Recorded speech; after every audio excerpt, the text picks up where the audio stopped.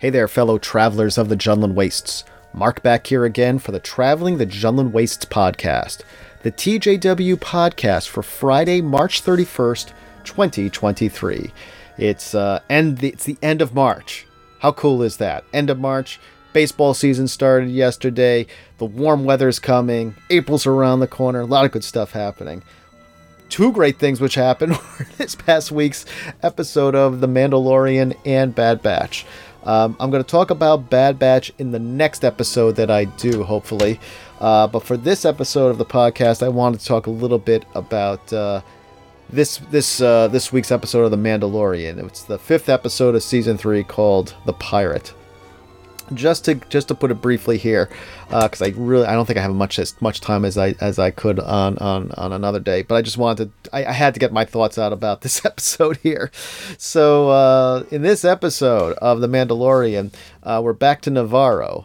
Where Griff Karga is trying to, he's really putting the efforts forth to try to make Navarro a viable independent state outside of the New Republic.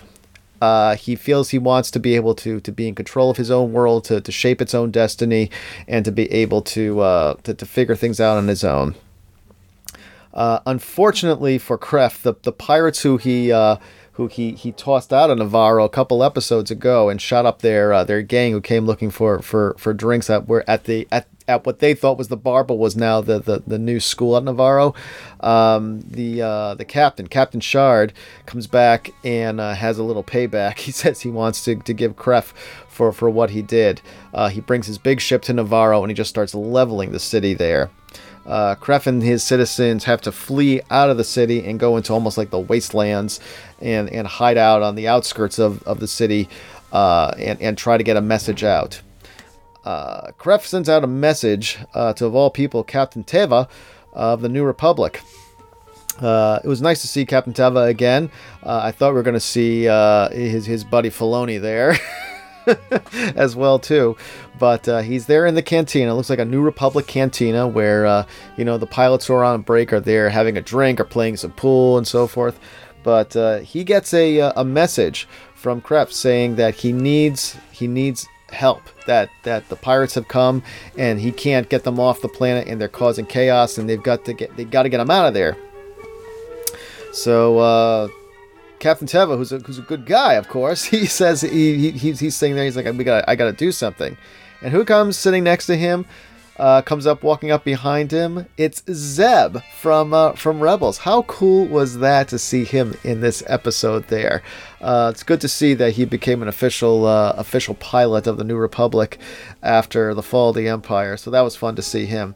But they have a little discussion where Captain Teva tells him we've got to do something, and Zeb was basically telling him, the New Republic is under so much paperwork right now that we don't have even the possibility of being able to help out anybody else besides even the people who are under the New Republic can't seem to get any help. So Captain Teva gets in his X-Wing and he flies off to the New Republic on Coruscant to try to petition for help for this. He gets there and he asks the commander who's in charge there to try to can we give him a hand? And he basically says no. And it's interesting how we have there as well too, Moff Gideon's supposed to be somewhat reformed communications officer there, telling him that no, you can't go there. It's against regulations or whatever. But regardless of that, Captain Teva gets his orders and is told, we can't do anything for Navarro at this time. So he gets in his ship. He knows that he has a connection, that Griff Karga has a connection with Din Djarin, and he flies over to the Mandalorian camp, and because he's able to track and able to find the Din Djarin and the rest of the Children of the Watch, because R5-D4 is with him now, and he's a New Republic droid, and I guess they have some sort of Wi-Fi connection. So he was able to get a signal, and he was able to meet up with him. He asks the Mandalorians there to help Griff Karga out. He even calls Griff Karga his friend. He said, he goes to Din Djarin, he's your friend, give him a hand.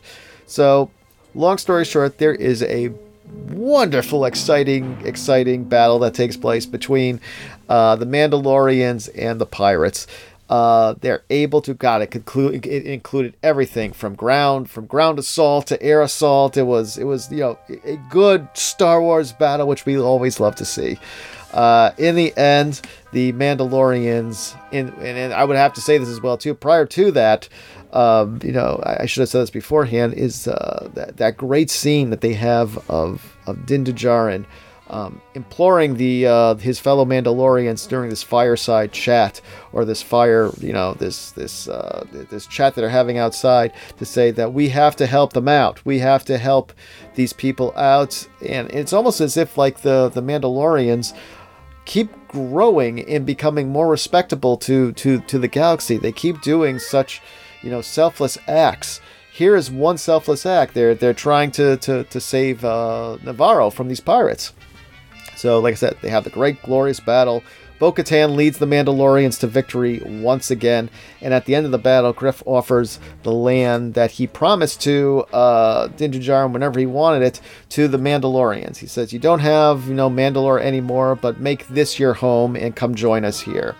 So they have that, at least for the time being, to be their home base. So we find out Paz Vizsla goes up to Bo and says that he tells her, the armorer wants to talk to you. And so Bo goes down, and we see there on Navarro that original forge that we saw in that first season of The Mandalorian, where she meets up with Din Djarin, and he gets his signet put on. And she talks about how there was this great forge on Mandalore, this glorious forge where you can hear all the hammers banging and all the armor being made, and it's music to her ears. And this was a little tiny forge, but it served the same purpose. And so then she does something amazing. She asks Bo to remove her helmet, and Bo-Katan is like, and she goes, do you trust me, or do you respect my position here? And she says yes. And so she takes off the helmet, and then she tells her that Bo-Katan has walked in both worlds of Mandalore. She's walked in almost like the secular world, and she has walked also in this very traditional, semi-spiritual religious world of the Children of the Watch. And because she is able to walk both worlds, she could take her helmet off. And because she takes her helmet off, it's going to be the way that she's going to be able to bring in the other Mandalorians. The armorer is beginning to understand. And she says the reasoning behind this is because Bo-Katan is the one who saw the mythosaur. It is a sign that a new age is coming upon the Mandalorians, and the Mandalorians have to come together in order to make this situation, victorious for them. They have to come together in order to be able to reclaim Mandalore. She's given the mission to Bo-Katan to go find the other Mandalorians out there. Those who, all the Mandalorians, not just Children of the Watch, not just the ones who are under Bo-Katan's, command, but all the Mandalorians. The word has to be put out that we're all coming together. It doesn't matter. You keep your helmet on, you keep your helmet off. We all have to be in this together, which I thought was really such a powerful moment in this show, where she was really going on about this, and it gave you a little bit of chills that, wow, are we going to actually see this situation where the Mandalorians all come together? And I am telling you, while it seems as if it is going to be Bo-Katan who's going to be the one leading them in this battle, or leading them in this charge to uniting Mandalore and reclaiming their homeworld. And you can just imagine the scene of her holding that darksaber. But part of me is thinking that, is it going to go back to Grogu? I know that sounds crazy, but I just have this feeling, and it's sort of nutsy to think this or whatever, because Grogu is not even a foundling. I mean, he's a foundling, but he's not even an apprentice yet. So, but I still think that Grogu has a place in this story. I think his Force abilities, his Jedi abilities, and coming together to bring full circle that combination of Jedi Mandalorian holding the darksaber is something that needs to be explored. I could be totally off on that. In fact, I might be totally off on that, but I wanted to put that theory out there. Although, after seeing this episode, it's sort of hard to not think that it's going to be Bo-Katan who's going to be holding the darksaber and leading the victorious battle to reclaim Mandalore. As the episode ends, we end on a little bit of a very questionable dark note here. Captain Teva is out there in his X-Wing, and he finds a shuttle. It's a New Republic shuttle that was transporting Moff Gideon to the New Republic, and he finds that it's been, the side has been blown out. The New Republic officers have been dead in there for a while, but there is evidence that the Mandalorians were there. Certain Beskar armor are there, and certain Beskar bits are left there that have been detected by the little tiny probe that went in there. But this now leaves the idea: did the Mandalorians actually take Moff Gideon? Is Moff Gideon still alive? And where is he? Is it this other, I would say, Mandalorians outside of Children of the Watch who took Moff Gideon and are holding him for some reason?